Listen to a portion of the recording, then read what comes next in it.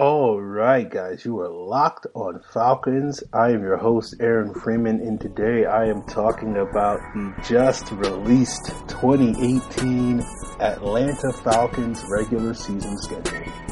You are Locked On Falcons, your daily podcast on the Atlanta Falcons, part of the Locked On Podcast Network. Your team every day.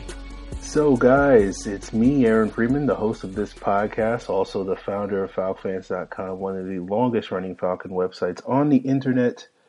You can find me on Twitter at FalcFans, and if you did find me on Twitter, say Wednesday morning or afternoon, you saw that I put up a poll in which I asked people what they wanted to hear on their Friday episode. Did they want to get a Vita Vea breakdown, or did they want to get a schedule release breakdown? And 61% of you guys voted for the schedule, and so that's why we're doing this episode today. The Vita Vea episode will be up tomorrow on Saturday. There's so much content coming at you that I do have to do the weekend shows just for this draft weekend, but I definitely want to get that Vita Vea content up sooner rather than later. And that was the best day to do so. So let's get into the schedule. I haven't really looked at the rest of the NFL schedule. I don't necessarily care that much. I will peruse through it after the draft. I know the Raiders played the Cardinals the Sunday before Thanksgiving. I already circled that day in my calendar. But other than that, I haven't really checked it out too much. I also want to give you guys a heads up that I do not intend to give you a record prediction on this episode at the end of this episode or whatever. I think at this point in the calendar year, that's kind of, I won't say silly, but it's just kind of pointless. I will tell you that it feels like the Falcons are a 10-6 team. They go 4-2 in division. They lose to this team in the AFC or that team in the NFC, and there's sort of one outlier game where they lose to like the Redskins or the Bengals, and you're always wondering at the end of the season, how do we lose to that team? And in another, NFC game or whatever the case may be, and then all of a sudden you're 10-6. I would generally say to any team that I feel is a playoff team, which the Falcons are included, they feel like a 10-6 team. I might say the Eagles or the Vikings, just because of their status atop the NFC last year, feel like an 11-5 team, but it's basically, generally speaking, that's what it feels like. So, in terms of predictions and whatnot, and wins and losses in this game, I know some people do that at this point in time. I will wait till late August / early September before I really dive deep into that. But today's episode, we will talk about some of the sort of the, bigger picture optics, matchups on these games, and sort of the interesting nuggets of information about these games, not necessarily digging deep into this matchup versus that matchup and whatnot like that. Again, that's something that we can do in July and August or something like that, when we have a better idea of what these teams' off-season plans are and whatnot. So the other thing I will say before we get into that breakdown, I also am hoping that this year I will be able to make it down to Atlanta to see a Falcons home game in the Benz. I did not get that opportunity last year. I'm hoping that this year I will get that opportunity. I haven't made a decision about what game I'm going to, but right now I'm sort of looking at the schedule, leaning towards maybe that Week 15 game against the Cardinals. That could be what might be one of the final games of Larry Fitzgerald's career. I remember watching Larry Fitzgerald, for those of you that don't know, when he was only a mere pup at the age of 19 at the University of Pittsburgh when I was a sophomore at that school. And so, that sort of is poetic and comes full circle for me. But, that's sort of where my head's at. But I haven't made that decision, and that certainly I can be swayed either way. You guys can say, hey, go to this game, and I will ignore you and be like, yes, I will go to that game. I will consider it. The classic smile and nod. So let's get into the Falcon schedule. But before we do, I want to let you guys know that you should check out Matt Williamson, the host of the Locked On NFL podcast. He's doing an entire Around the League thing, because he does that every single day on the Locked On Podcast Network. Your team every day. So, the Falcons open the season against the Philadelphia Eagles, defending champions, on Thursday night. I thought the Vikings-Eagles game would probably be the most likely Thursday night opener, but the schedule makers like the poetry of having, sort of a rematch of the divisional round. And of course, it makes sense because, the Falcons came really close to winning that game against the Eagles. And of course, NBC will now give Chris Collinsworth all the opportunity he can to talk about the last two Falcons seasons ending in disappointing fashion, as I'm sure he will likely do. I do think this game is sort of kind of the best matchup outcome for the Falcons to face the Eagles. I think given that Carson Wentz is still recovering from his ACL injury, all indications are that he will be ready to go week one, but he might miss the entire preseason and he'll be a little bit rusty. And so you're not necessarily getting a full strength Philadelphia Eagles offense, presumably, in week one, like you normally would expect, given Wentz's injury status, not to mention it gives Sark, 4 months or 5 months really to get prepared for this game. And you hope that, he'll be better prepared for this upcoming Eagles game than the last one. But the schedule makers made it easy on him because basically to get prepared for this one, he just has to watch the last time the Falcons played, the last game the Falcons played, which was against the Eagles.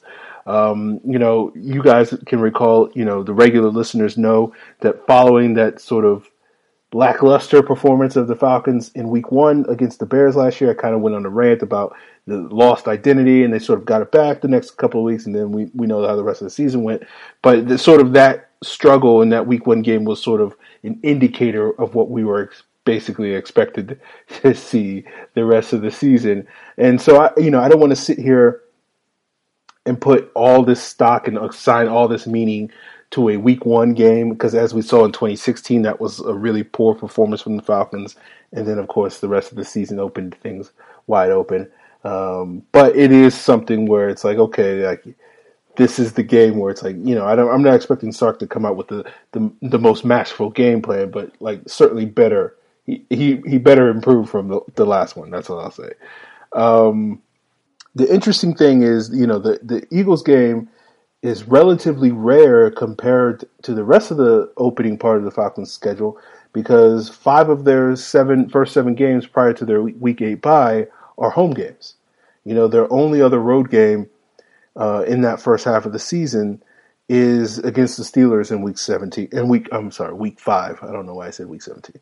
And so, it's interesting because that takes care of 2 possible cold weather games that I know a couple of people were concerned about, and getting those games out of the way in the first 5 weeks, where the conditions are less likely to be problematic, is a positive benefit for the Falcons. Having lived in Pittsburgh for 4 years when I went to school there, I do know that there was a couple of winters, or a couple of falls, I guess, autumns, where the first snow of the season came in the first or second week of October. So, the Falcons are playing the Steelers on October 7th. So it's possible that could be a cold weather game, but certainly I think you'd rather take your chances of playing the Steelers in Pittsburgh on October 7th as opposed to, say, December 7th or something like that, where there's pretty much no doubt that the December date is going to be a cold weather game. Moving on from the Eagles game, you go to the week 2. That begins a 3-game homestand against the Panthers. It's interesting that the schedule makers gave the Falcons a 3-game homestand, but did not give them a 3-game road stand. That's usually how it goes. There's, tit for tat, I guess, as they say. And that 3-game homestand is against the Panthers, the Saints, and the Bengals. So we won't have all our divisional games stacked at the end of the year like we saw last year. But it certainly does put pressure on the Falcons to get off to a fast start this year. Particularly facing the Eagles, and then 2 divisional games. You get into a 0-2, 1-2, 0-3 hole, or whatever the case may be. That's going to be a significant hole that's going to be difficult to climb out of. Following that game, you got the Bengals game. Was the first of 2 back-to-back AFC North matchups, again with the Week 5 road game against the Steelers. It's sort of a reverse of that 0-6 matchup that many of you guys might remember, where we had the Steelers first and we beat them in overtime, and then we played the Bengals, and those happened to be 2 of Michael Vick's better games of his career. And it was like, oh, he's finally getting it. He's finally becoming this, consistent pocket quarterback. And then they fell into the trap of playing the Lions the following week, and he fumbled in against the Browns game. And for me personally, that was like, okay, how do you follow up those two games with these two games? I'm done with Michael Vick as far as believing in the hope and whatnot. But I digress. Following that Steelers game, you got the Week 6 game at home against the Bucs, which is followed then by the Monday night matchup against the Giants, and then you have the bye week. I'm certainly going to be selling Bucs stock this year after buying all of it last year. But I will say this is the interesting thing about the Falcons-Bucs matchups. Jameis Winston has yet to have a bad game against the Falcons. It's fascinating when you look at the numbers. Like his career passer rating in 5 games against the Falcons, 110. And he's got a 12-2 touchdown interception ratio, and he completes 67% of his passes. Now, you take out the Falcon games and you look at Jameis Winston's career against every other NFL team, 85 passer rating, 57-42 TD interception ratio, and 60% completions. So, like, he's like literally an average quarterback, arguably even slightly below average in some of those categories against every other NFL team. But against the Falcons, man, dude's Aaron Rodgers, basically. So, I'll certainly sell the Bucs short, but I don't know, man. It's like you just maybe this is the year where the Falcons finally prevent Jameis from carving up our defense. I also think this is notable because I think this is the only game on the season where the Falcons face a team coming off their bye week. So I think the Bucs are coming off a bye the previous week, and that's the only time the Falcons have to worry about that, I think. Then you got the Monday night game against the Giants. Who knows what team the Giants will be? Maybe this is a Saquon Barkley game. If they wind up drafting Saquon Barkley at the top of the draft, I think there's a pretty good chance that the Falcons are going to face Saquon Barkley at some point this year, just because the Bucs, Giants, and Browns are on the schedule, and those are sort of the 3 teams that seem to be the front runners to land Saquon. Who knows? If that's the case, maybe he winds up in Denver or some other place that we don't know about. But if he's on the Giants, then certainly people, it probably won't be me because I can't stand the Giants. But people going to that game will get to see him underneath the lights of the bins. And of course, that's followed up by the Week 8 bye. And again, I think it's nice to see the schedule makers go back to the tried and true of giving the Falcons a mid-season bye. Like they tend to get almost every year. It's weird when they get like a week. What was it? Week 4 last year, Week 5 last year, and then like they'll get every now and then they'll get like a Week 10 or Week 11 bye, and you're like, what is going on? It's 7. It's either 6, 7, 8, or 9. That's the only that dims the rules. All right, we're going to get more into the back half of the schedule in just a bit, but I wonder if you guys have ever wanted to take advantage of the growth of Bitcoin, but maybe you don't know how. Maybe you're looking to add Bitcoin to your retirement account or diversify your portfolio towards a new innovative investment, but the cryptocurrency world is confusing. How do you get involved?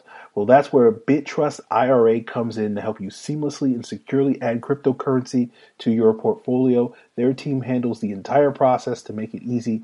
Download your free copy of their cryptocurrency IRA investor's guide at bitrustira.com/podcast. That's bitrustira.com/podcast. Or give them a call right now to learn more at 855-642-8800. That's 855-642-8800. Okay, so you got the back half of the Falcons schedule, where 6 of their final 9 games are going to be road games. I think the good thing is, I could be off on, but it feels like, I'm living my life according to this belief, and if believing in this is wrong, I don't want to be right, but I think the Falcons have been pretty good on the road again under Dan Quinn, right? It feels like you don't have the stark contrast like you did on the Mike Smith teams, certainly. And, I think it helps when you have a good defense, you generally play well on the road. I don't necessarily know if I would have said that good defensive play has characterized always, let me say always, I won't say it has never, but it hasn't always characterized the Dan Quinn-led teams. But, that sort of issue of only being able to play well at home doesn't seem as big an issue with his teams than it was previously. So awesome, right? Thumbs up. I don't think this road schedule is that daunting. With sort of three of them obviously are divisional games in the final 6 weeks, and the other three are against the Redskins, the Browns, and the Packers. There's those cold weather games that some people were concerned about. The Week 14 matchup in Lambeau against the Packers is, I think, the one that's probably most concerning to people because that's going to be a freezing cold game. And it's fair to question whether the Falcons can perform in those types of conditions because I know, again, I haven't looked up the exact stat, but just sort of what I can remember off the top of the head, it doesn't seem like they fared particularly well. And I remember when I think someone asked a Q&A question leading up to that Eagles game or something, and someone was asking, like, are you concerned about the weather? And I think I looked at the stat, and it was like the Falcons have a really bad record in below, like, 40 games or something like that. Like they were like 1-4 or something. I can't remember, but at least under Matt Ryan or something like that. So I'm digressing right now, but I think it'll be interesting with this Packers game just because historically since Dan Quinn took over, we've owned the Packers pretty much, but we haven't yet faced them in Lambeau under Dan Quinn. So we'll see what happens. The last time we faced them in Lambeau was pretty much 4 years to the day of this upcoming Week 14 game, where you guys may recall one of the more memorable Julio Jones performances of all time. And as a side note, when the Falcons fell behind 31-7 at halftime, I got very drunk that night and had a very interesting series of tweets on Twitter. I'm sure many of you that recall, I know Stephen Brooklyn does, certainly probably enjoyed that, but I did as well. I don't really remember it, but yeah. Let's go week by week, though, in this back half of the schedule. Week 9, you got the Reds at Washington. Week 10, you got at the Browns. It'll be interesting to see what Washington has, particularly if they land a guy like Vita Vea. They could have a really formidable front seven. When healthy, they have a really good offensive line. When healthy, Jordan Reed is one of the best tight ends in the league. So, I don't look at the Redskins as like this super formidable football team, but I do think they're a team that certainly can be competitive. And, similar to sort of the Bears last year, where we knew that they had sort of a strong trench play and could make it into a physical game that could give the Falcons a little bit of problems if they could successfully do that. I think the Redskins are sort of built in the same way. I think the Browns, you can make a strong case, are also similar in that way. I think they have an underrated offensive line. I think they have an ascending defensive line. We'll see what happens with their quarterback situation. I think you can guess, despite what Hugh Jackson says, by the time we get to week 10, whoever they take number 1 overall is probably going to be starting games. But maybe that person isn't. Maybe Tyrod is going to be, play most of the season, if not the entire season. And we saw last year how tough it was for us to stop Tyrod. We couldn't really contain him at all in that Buffalo Bills game. So it'll be interesting. Like, you look at these two games as like, oh, these are going to be the two easiest road games the Falcons face, unless you're saying the Bucs are going to be a pushover, which not necessarily fair in division games. Or rarely are, except for when I guess we play the Bucs, because it does seem like we do blow out them at least once a year, because they still for some reason have no idea how to defend Julio. I don't know what's wrong with them. I know it's easier said than done. I know I'm digressing again, but like, come on, dude. Like, y'all are still making basic mistakes. But hey, look, the Falcons couldn't stop Drew Brees for like 12 years. So, hey, who am I to say, complain about other teams not being able to stop, future Hall of Famers. Sorry, I digressed. So I don't think the Redskins and Browns games are going to be, you know, they could be interesting. That's basically what I'm sitting here saying. I'm not sitting here saying like, oh, the Falcons got to worry about those games. I'm just saying like they could be a lot more interesting matchups by the time we get to those games than probably people sitting here in April would assume. Following that, you have the Week 11 home game against the Cowboys. And I think they're sort of in the same boat as the Giants, who could be surprisingly good this year or terrible. I think their win total is probably somewhere between 5 and 12. And generally speaking, I always tend to split the difference and say, okay, if you could be a 5-11 team or you could be a 12-4 team, then you probably wind up being like 8-8 or something like that. So, or 8-7-1. Maybe they get a tiebreaker, a tie somewhere. So, Week 12, Thursday night, prime time, on the road against the Saints on Thanksgiving night.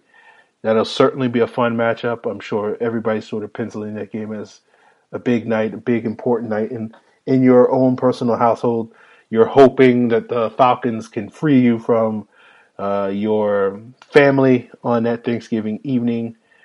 What was the last Thanksgiving game the Falcons had was 0-5 against the Lions, where that was Steve Mariucci's last game because he got fired the following week and has been blessing us on NFL Network ever since. It's interesting because the Falcons rarely play Thursday night road games. They have 2 this year. I think they've only had 2 since Matt Ryan came to town. This will be like the 5th time that the Falcons and Saints in the Breeze Ryan era have met on Thursday night, and they've split those games. The only time the Falcons played the Saints on the road on Thursday night was a loss. You guys may recall the infamous 2015 game that had the infamous James Stone butt snap. Hashtag Team James Stone for life. So that'll be a good game, a fun game, and I'm certainly going to be looking forward to that one. Following that, Week 13, you have a home game against the Ravens. There's part of me that thinks maybe this is a Lamar Jackson game. I think the other decent chance is maybe that Week 15 game against the Cardinals is also a Lamar Jackson game. Who knows? That'll be something to keep an eye on for next week's draft. I'll say this. If either the Ravens or Cardinals land Lamar Jackson, that will certainly have a heavy influence on which Falcons home game I decide to go to. That's what I'll say. We'll wrap things up by looking at the last 4 weeks of this season. Week 14 again is on the road against the Packers. Week 15 you got the Cardinals, as I mentioned at the top. Week 16 is on the road against Carolina. Week 17 is on the road against Tampa Bay. So they wrap up with 2 divisional road games. Who knows at this point whether those are going to be sort of must-win games to secure a wild card spot or secure the division lead, or maybe there are more influences on the seeding or whatever the case may be. But certainly, you want to win all your division games, or as many of them as you possibly can. So certainly those are going to be important. And of course, my expectation with the Packers are they're going to rebound and be back in playoff contention. So winning that game, certainly probably assuming both teams are in playoff contention, is going to have an effect on seeding. And the Cardinals, again, while I don't expect the Cardinals to be in the playoffs, I think the Cardinals will probably be in the running, unless they land Lamar Jackson, for the worst team in the NFC. At least in the bottom 3. I do think, you do have to win some of your NFC games to help your, conference record as part of tiebreakers and whatnot. So that's certainly not going to be a game where the Falcons can afford to lose. Hopefully that's not the outlier game that I was mentioning at the top of the show, where you just lose to a team that you had no business losing to. I think, to finish up, it's not an overly tough schedule.